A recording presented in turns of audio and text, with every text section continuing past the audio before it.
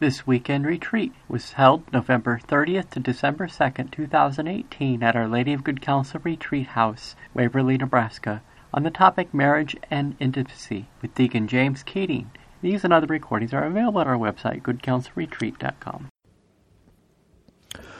If you have any fears that you're conscious of that perhaps are destabilizing you in some way in your heart, you want to place those fears on the altar.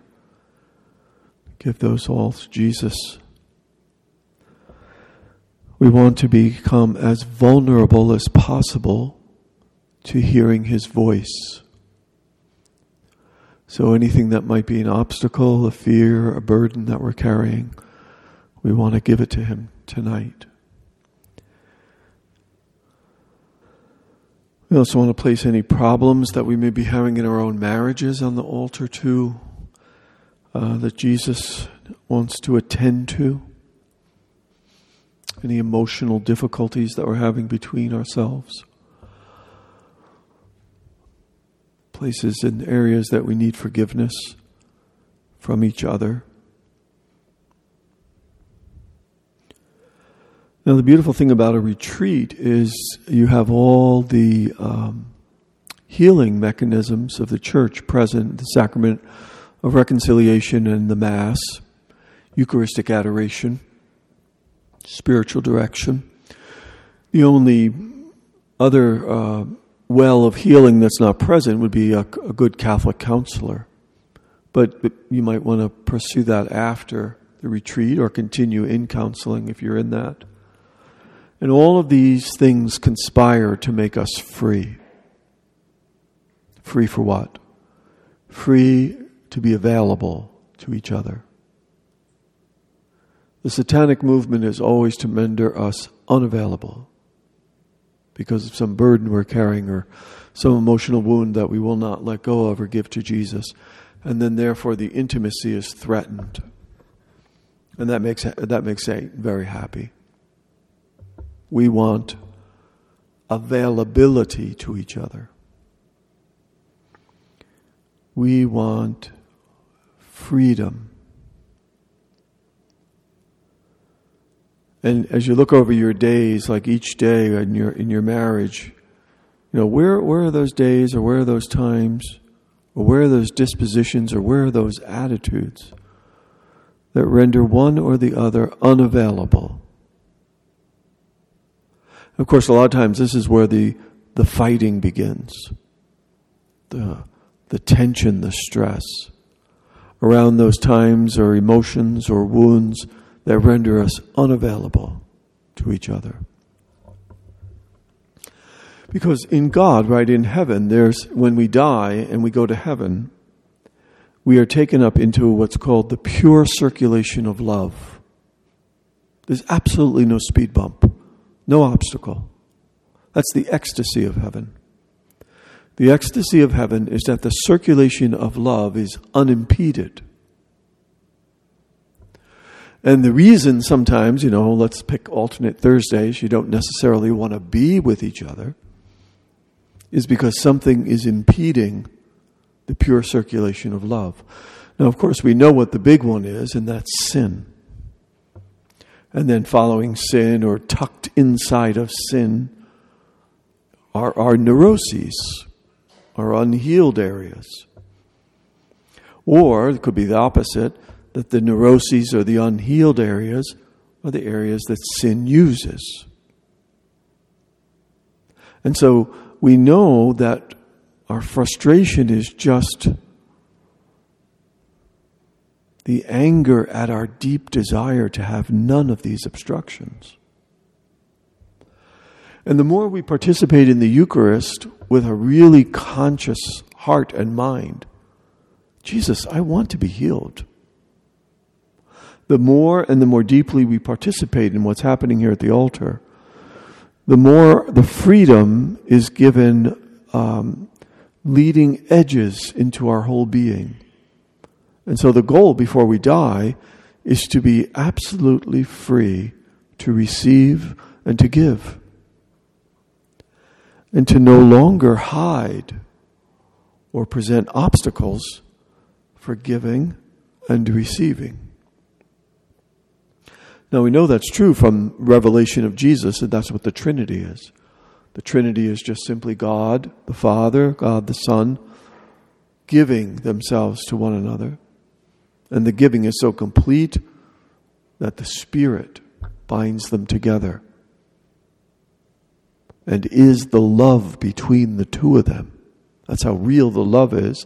The love is so real that it's a person. And so we know from Jesus what heaven is: pure simplicity. What's the simplicity? Giving and receiving. What brings most people to the counselor? Obstacle to giving, obstacle to receiving. And a lot of times the obstacle to giving or receiving is lodged in our cowardice to be humble enough to receive the truth about ourselves. This is where psychology talks about defense mechanisms. Bob, I've told you 100 times I would like you to do X. And when you don't do X, and then Bob says, you know what, you're always bugging me. Rather than, I'm sorry, you're right. You have asked for that in the past. Please forgive me. The latter is freedom, humility, and the love of truth. And the first one is fear. And the fear a lot of times is because we don't want to experience the pain of our own faults. And so we want to mask them, deny them, not confront them. So Jesus wants to, in his way, and his way is usually progressive, developmental, and in the midst of an ever-deepening relationship with himself. Occasionally he'll do a miracle. But it seems that the normal modus operandi of Jesus, working with couples, is that the healing is progressive, developmental, and always in the context of relationship with him. So, this retreat that you've chosen to come on is part of the conspiracy of God to make you holy. It's a piece of the puzzle. It's not everything, it's just a piece of the puzzle. And as you progress in the next 10, 20, 30, 40 years, other pieces of the puzzle will be given to you. And so we want to receive as deeply and as fully as we can and recognize the particular grace that Jesus wants to give us for these 24 hours, 48 hours. The particular grace that he wants to give you. What is that? If Jesus was here in the flesh, what would you ask him, like the blind man or the woman who would not or could not be healed until she actually went up and touched him?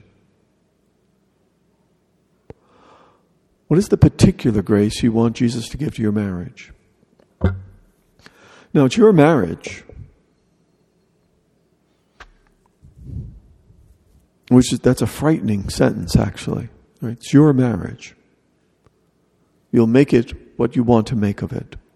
But Jesus is continually encouraging us to make it this deeper and deeper experience of fewer and fewer obstacles between us.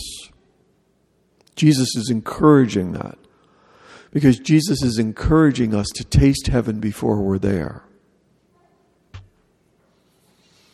Now, it's very clear from the lives of the saints that heaven must begin here on earth or we ain't going. In other words, there's no discontinuity. If we were not in heaven before death finds us, we ain't going to heaven. Heaven must begin here. There's no surprises in heaven, in other words. So when you die and you go to heaven, you're not going to say, how did I get here? You're going to be dwelling in heaven before you die. We know John Paul II, right? Mother Teresa, St. Francis of Assisi, St. Francis de Sales. When you read these people's lives, they were already there. What's there mean? They had already diminished any obstacles to a purer circulation of love. In other words, they were brave enough to suffer their own conversions, to name the truth about themselves, and ask the Holy Spirit to deal with it. For the sake of what? For the sake and the welfare of my bride or my groom. I want to be good, holy for you. And Psych 101 and Spirituality 101 will also tell us, I also want to be those things for myself too, because I'll be happier.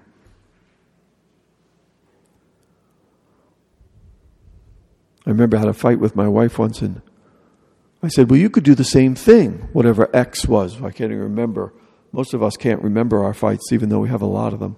That's a grace in itself. But I remember I was having a fight with her, and I said, well, you could do the same thing. And she just looked at me and she said, that would mean I would have to become you. And that was like, whoa, that is so inspired. It was damaging to the ego, but it was so inspired. I mean, it was like, at that moment, like the last thing on earth Marianne wanted to be was me. Because I was so screwed up. You could be the same thing, I said to her. What? Unhappy? Self-centered? Idiotic? Sure, I could be, but Jim, I don't want to be you. Because you're carrying inherent unhappiness in you. So these conspiring forces of our lives, freedom that Jesus is offering, integrate it with our courage to let Him give it to us.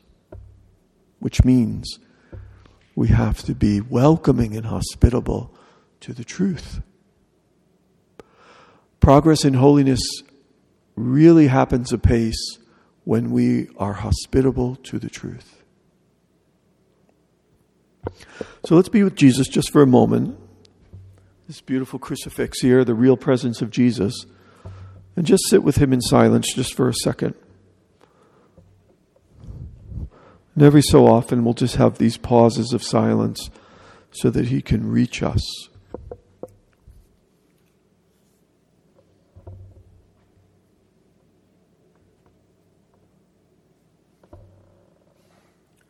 Now, we'll talk about silence a little bit during the next couple of days, but it's very, very important to see silence as positive, not negative. Like a lot of times silence is as in I'm giving you the silent treatment, which is called immature fighting, right? Immaturity.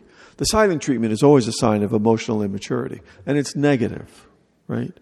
The silent treatment is the way that babies fight, okay? Because they just go so into themselves. There's so much pain there that they can't utter or speak the truth. And then sometimes we feel like silence is negative. Or silence sometimes indicates loneliness. I'm all alone.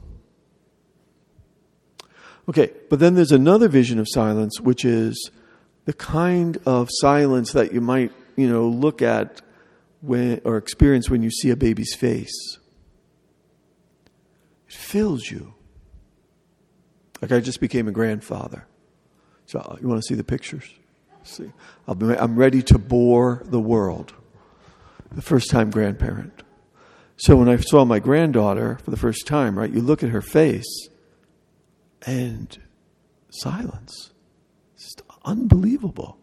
So silence is also fullness. It's not empty. Silence can mean you're so full.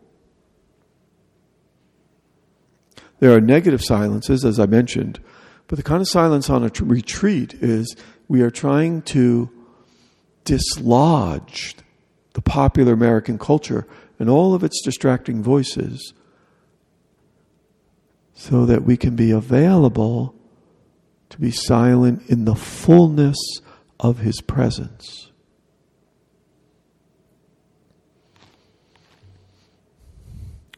So I'm going to invite you at those times when we're not in the, where is the dining room? He pointed over there, so it's over there. So when we're not there and we're not here where I'm babbling, I'm going to invite you to seek silence in these 48 hours. And, frankly, it could be a relief to both of you. It's like, oh, good, I don't have to talk to him, or I don't have to talk to her, or I don't have to talk to these people all around me. The beautiful thing about a silent retreat is you can be rude, and it's obedience. Remember that. Take advantage of that, especially if you're an introvert. It's a beautiful gift. It's like, oh no, I'm being silent, even though I have no intention or desire to talk to you. So use it. Use it, because I'm actually kind of laying over the retreat, kind of an obedience of silence. And besides that personality trait of silence that you might just enjoy, not trying to talk so much, use the silence as a time to open and write. And Jesus' voice is always brief, deep, consoling, and challenging. Brief, deep, consoling, challenging. So if someone's giving you a speech in your head, it ain't Jesus. It's probably your mom or your dad. Because he's always brief and deep. And it's consoling and challenging. That's very paradoxical. But when it's consoling and challenging, you can pretty much be sure that's the Holy Spirit speaking.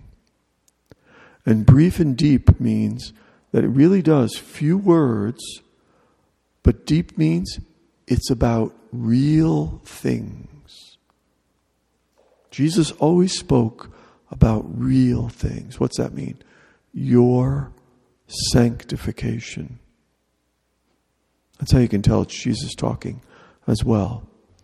So you want to be open to the silence and then listen for his voice and let the voice of the current age sort of drain out all over these floors and be filled with him.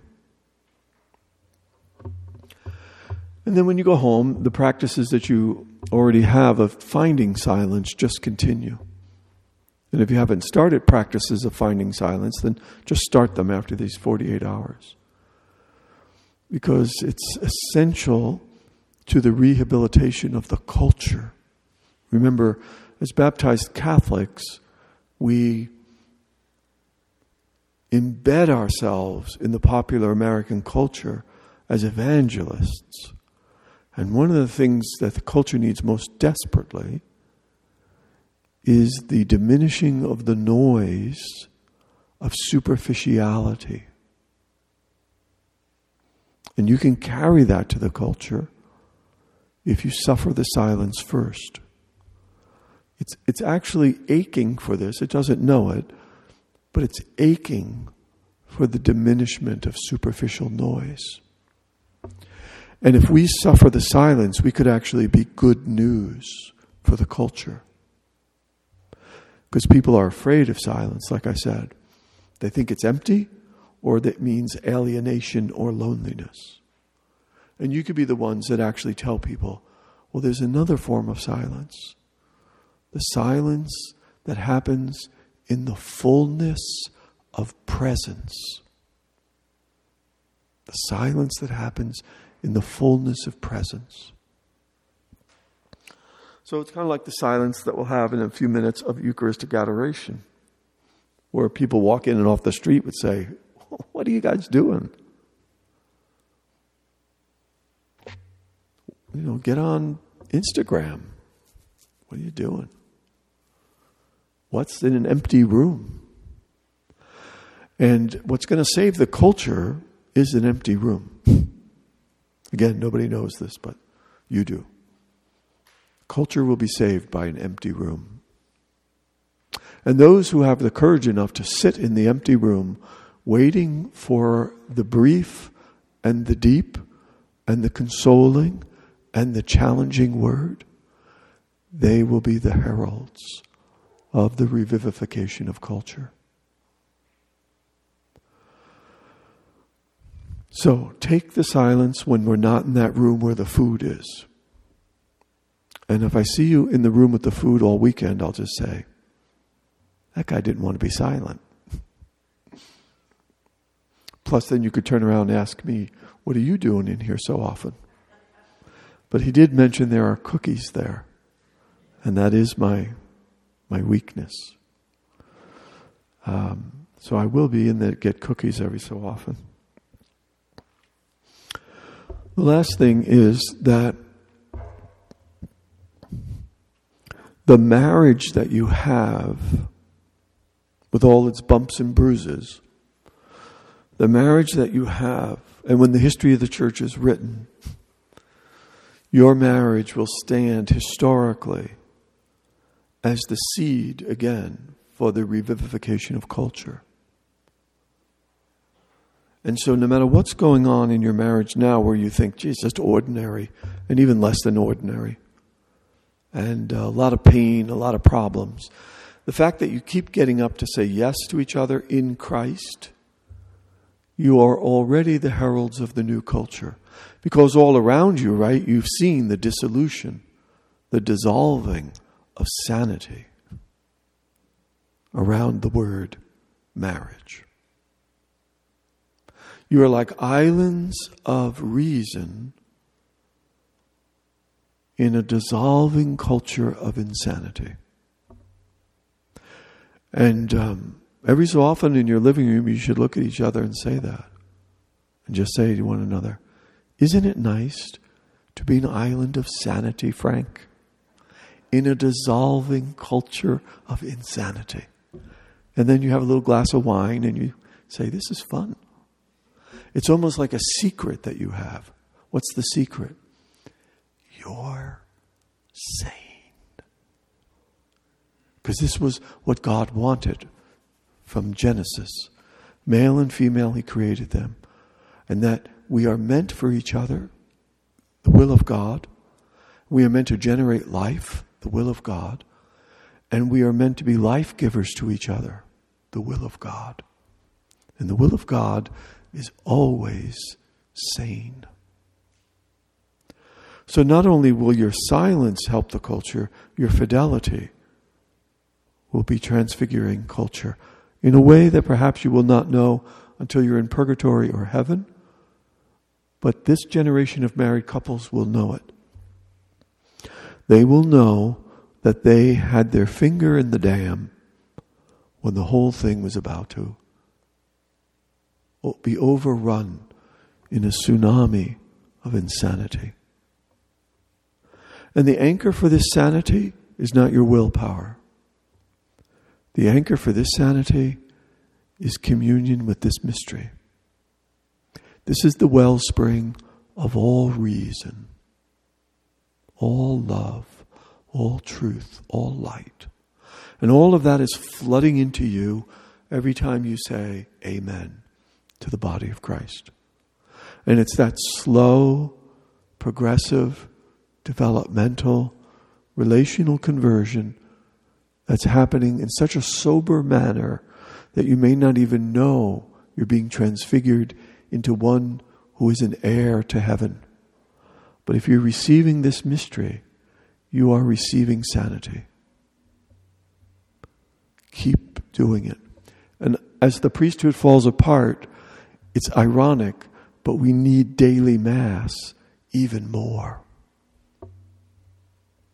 And those who have eyes to see will know it's daily Mass that keeps you in the island of sanity, in all of its simplicity.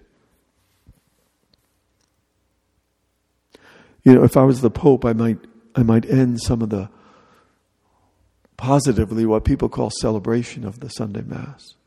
Because one of the things that we come into Mass with a lot of noise in our head, the last thing we need is more sound. Especially if you can't sing. And especially if they do all 7 verses. which from my Celtic background is verboten, to mix an Irish with a German.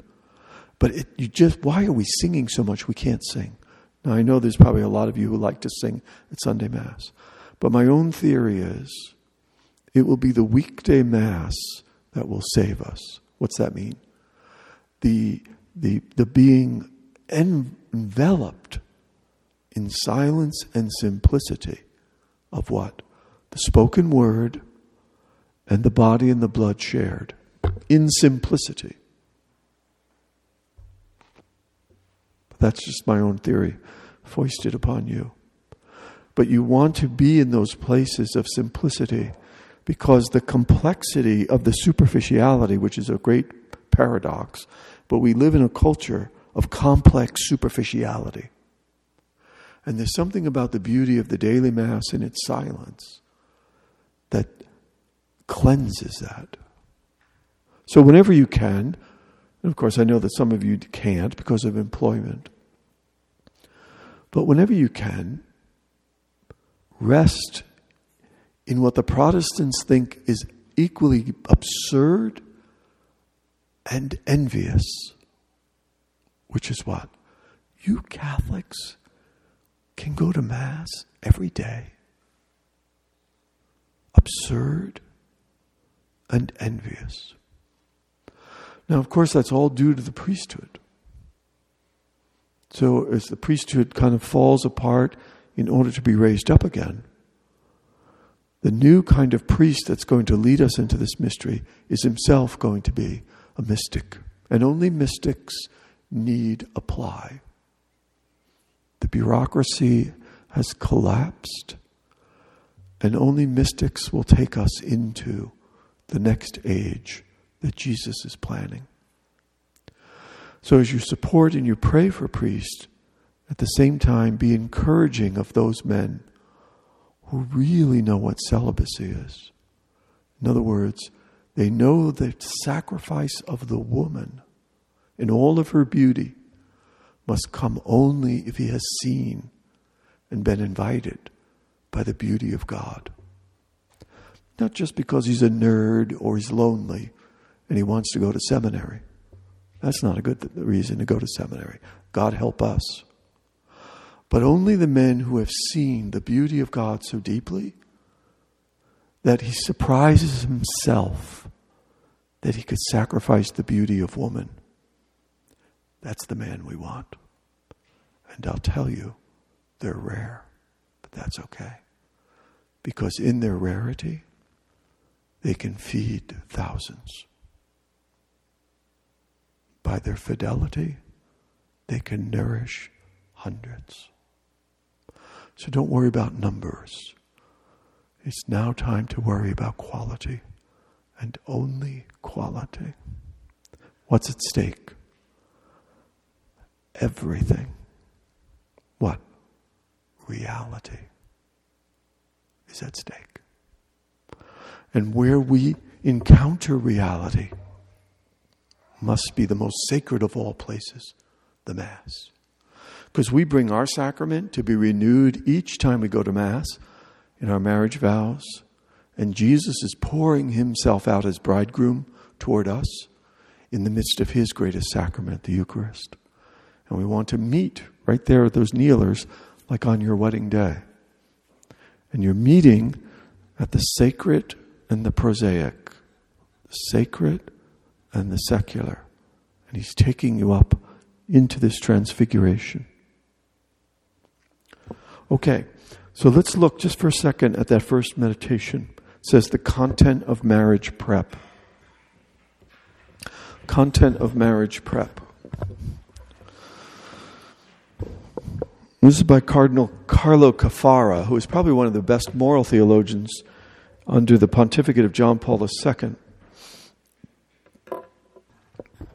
Now, this is not, cartoonish or baby stuff here, and I know it's late. But we'll just play with this for a little bit.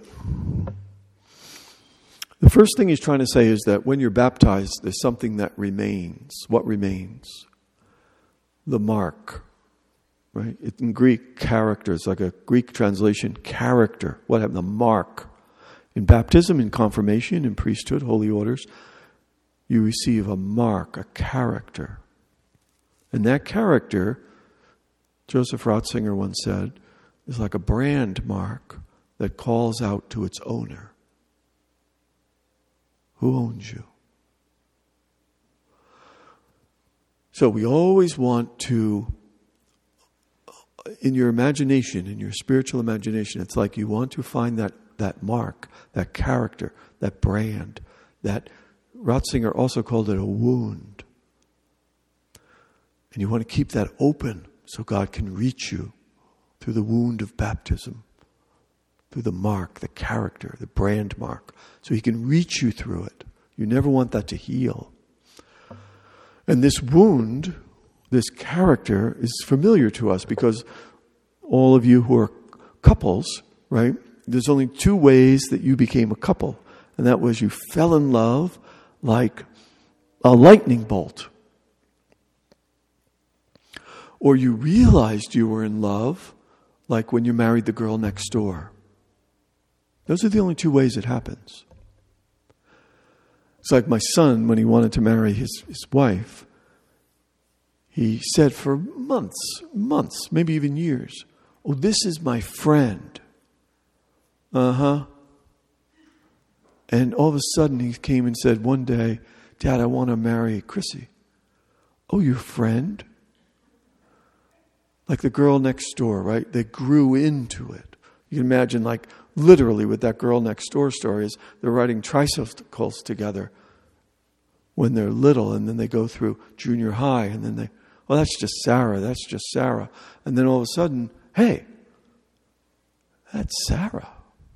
Something is awakened, something is moved, something is shifted. Or the lightning bolt. And that's the wound that Ratzinger talks about, like with baptism and ordination. Boom. It opens. There's something that opens and never closes. The falling in love quickly. I fell in love with my wife the moment I saw her. I really am. I'm one of those guys. And the story is always creepy, but I'll just mention it again. But I was giving a retreat to young adults. And there she was. She was on the retreat. Yeah, I wanted to pick her up on a retreat. So that's creepy. But it happened, and I just fell in love with her. And of course, she hated me. The first time she saw me, she hated me. What a weirdo. A whack job. Talking about Jesus so much. And she was kind of forced to go on the retreat because they needed someone who could play a guitar. Those were the days when they played guitars on retreats. And she hated me. So she had to grow into it. But I was like, boom, you're it. The wound, the beauty, right? The beauty enters, makes a mark, wounds, affects you. It affects you. Let it, right? Let your baptism affect you, your love of Jesus. Let your love of your spouse affect you. Let it wound you over and over again. Like, I'm an old man now, but I still, like, when I travel, like right now, I'd rather be home, right? I don't want to be here. There, I said it. The last place I want to be is with you guys, right? And the only reason you're happy here is because the person you want to be with is with you, right?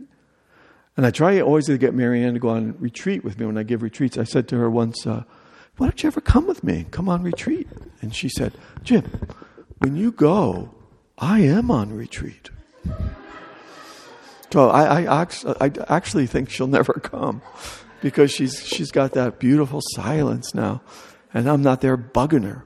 We had a big fight the other night about washing a pan. I wanted to wash the pan. And she said, I want to wash the pan. This is not senility. This is just, marriage. And it was like, I want to wash the pan. It became this whole fight about control.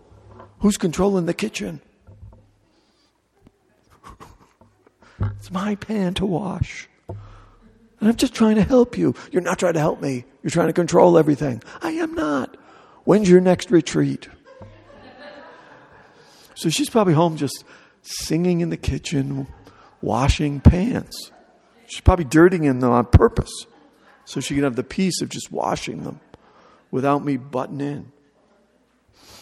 But that's where I want to be. Why? Because she wounded me. She opened me. Affected me. So does God. So Kafara is saying that when we come to God, there is a permanent reality that changes.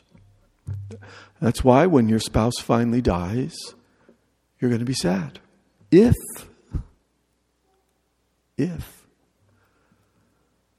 you had that wound remain open and available to be affected. To be affected by the presence of the other. This is the great regret of people who, when their spouses die and they didn't do that. Because the rush of the superficiality of the culture, the economic need, made them go and be isolated rather than dwell deep in each other. And, it's kind of depressing, but it's true. We only have a few years to do that. Not a lot of time. To dwell with each other, to really dwell with each other. Again, the envy of the culture. In the end, the envy in the culture. Old people, like when I was young, I always remember my brother and I made fun of old people who were married because they just sat. They just were together. And it was dumb and boring and stupid. Because when you're young, you want to move. But those old people were happy. And this is the great fruit of intimacy. They were happy dwelling with each other. Which is a foretaste of heaven. Which is what the Sabbath was supposed to be. Right? The Sabbath is, I can't wait to stop working and running and being superficial and just dwell with you. For one day. What day? Sunday. We dwell with God, and then we just dwell with our family. And of course, Americans today think that's boring. They think worship is boring, and they think dwelling with each other is boring. And so they're missing the simplicity of the ordinary. And that's why they're always running, disinterested, stressed. They're missing beauty and the depth of the ordinary. You want to embrace that. Because everything else is just an artificial escape. But you want to embrace the depth of the ordinary. And at first it feels boring, and it's going to feel boring, especially for younger couples in here, because you're raised as Americans, and everything in America tells us to be alive, you must be distracted. But everything Christ is saying is, to be alive, you must be present. Deeper, deeper. The beauty of Catholicism, and we'll talk about this more later, but the beauty of Catholicism is in its depth more than its breadth. Deep. Keep going deep. Where? Into your street address, for one. Into the life of your home. Neighbors, friends, family. Deep. Mass, sacraments. Deep. These are the anchors of reality. And the distractions are the temptations to miss reality. Americans love to travel because we are so afraid of the ordinary. We always have good reasons to travel. Oh, I want to go there and see Mount Rushmore, or I want to see St. Peter's.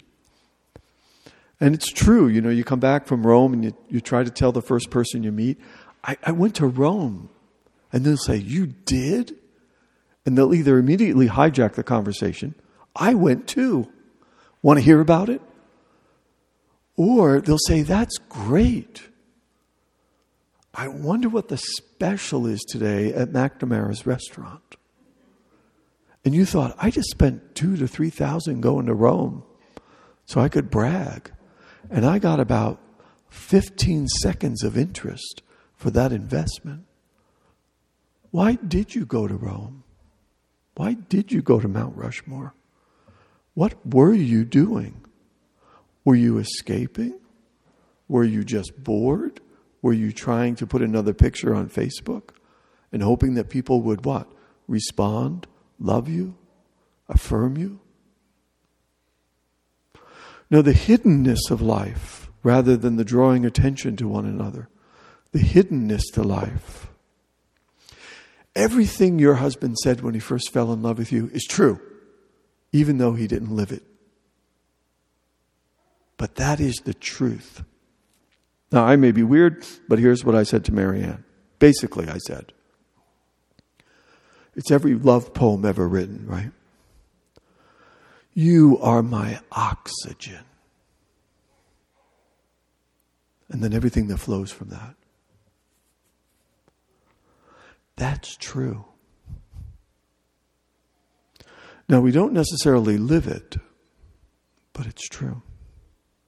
And the reason, mostly women, because men have their own personality problems, but mostly women feel grief or sad that she's no longer the oxygen, is because she knows it's true too. And the reason you're drinking too much whiskey at night is because you knew it too. And then what happened was something came in and complicated the simplicity of desire. What was your desire? I just want to be with you.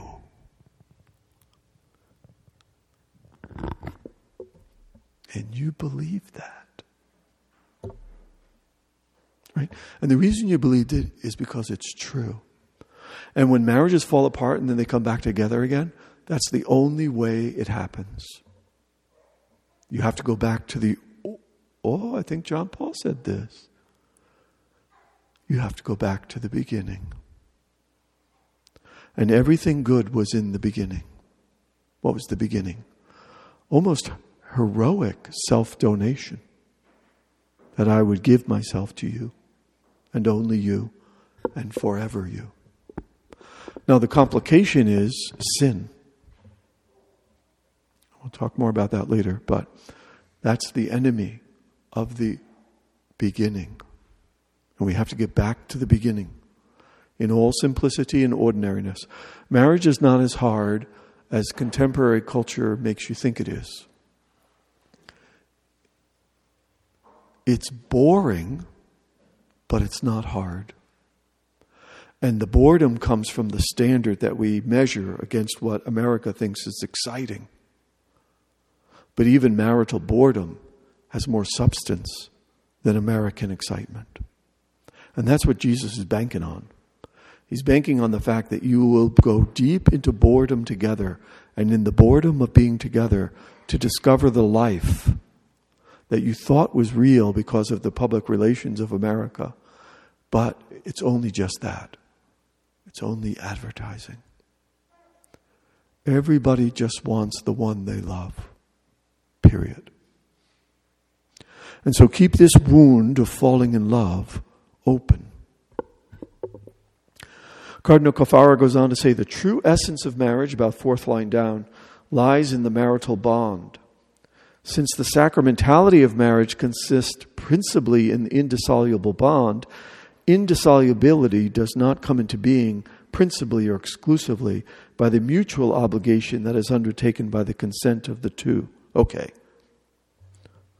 What's the true essence of marriage? Well, that we're always going to be together.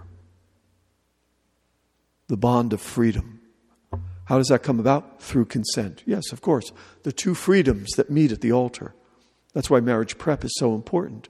Because marriage prep, in the form that it's going to have to take in the next 20 years, not necessarily the form that we have today, but the form that's going to take in the next 20 years is it's going to be a rigorous process, painful, of becoming free of everything we're addicted to.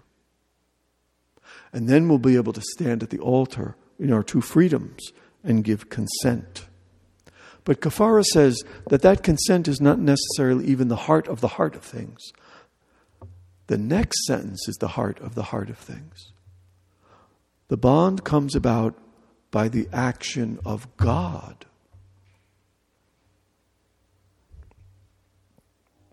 In the brackets there, the couple is taken up into the unbreakable yes of Christ's spousal love for his bride, the church.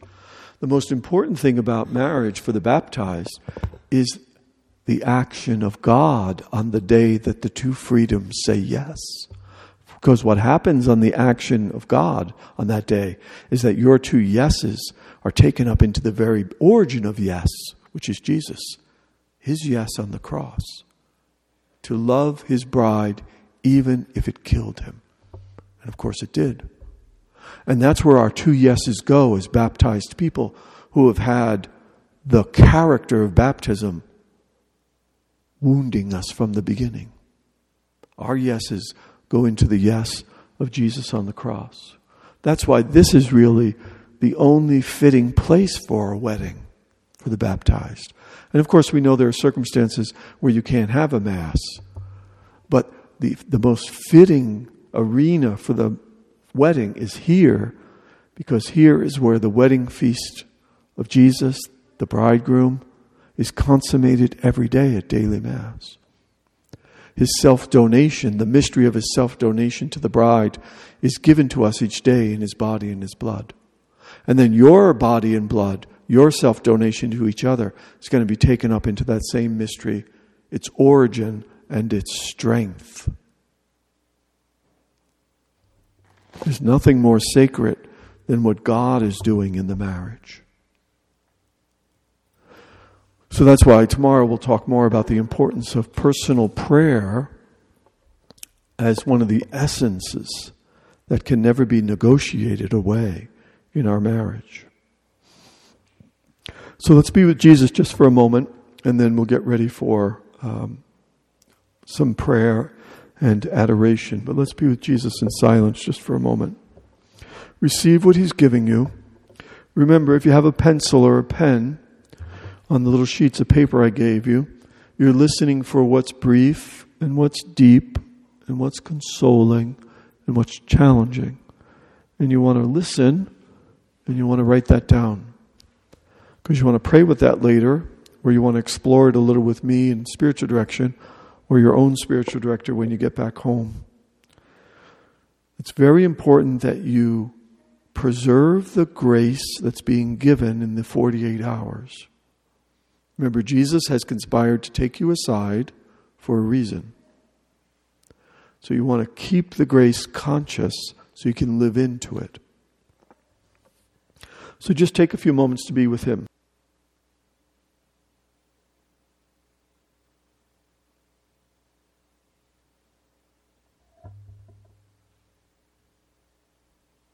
So Lord, as we begin our time in silence with you and with each other, we ask that you do indeed make us vulnerable to be affected by your love over these 2 days.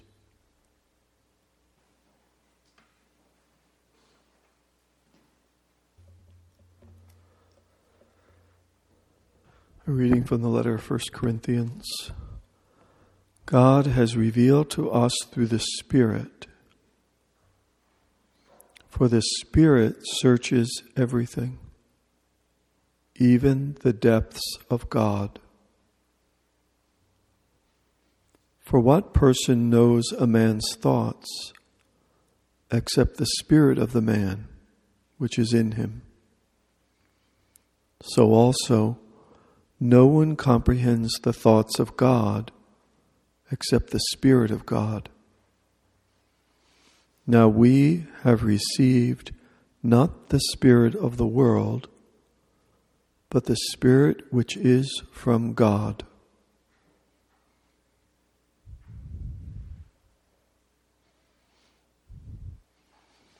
The unspiritual man does not receive the gifts of the Spirit of God, for they are folly to him,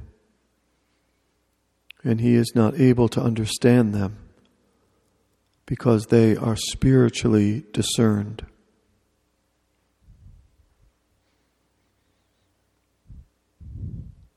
But we have the mind of Christ.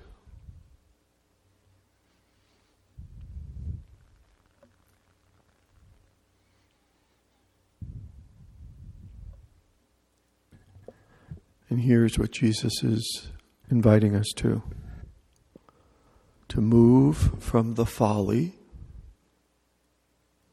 to the depths.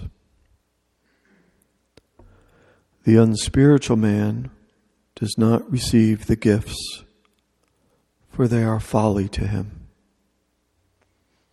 Worship, religion, moral conversion, the formation of conscience, service to those in need. These are folly. But we have the mind of Christ. There was a theologian once who said that every time we receive the body, blood, soul, and divinity of Jesus, we are receiving the obedience of Jesus.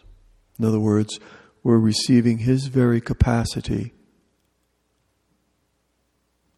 to listen to the Father. That's the end of folly. Romans 12, 1-2. Do not live in this passing age. The end of folly. Seek the greater gifts. Let's ask the Lord Jesus for that as He dwells with us here sacramentally.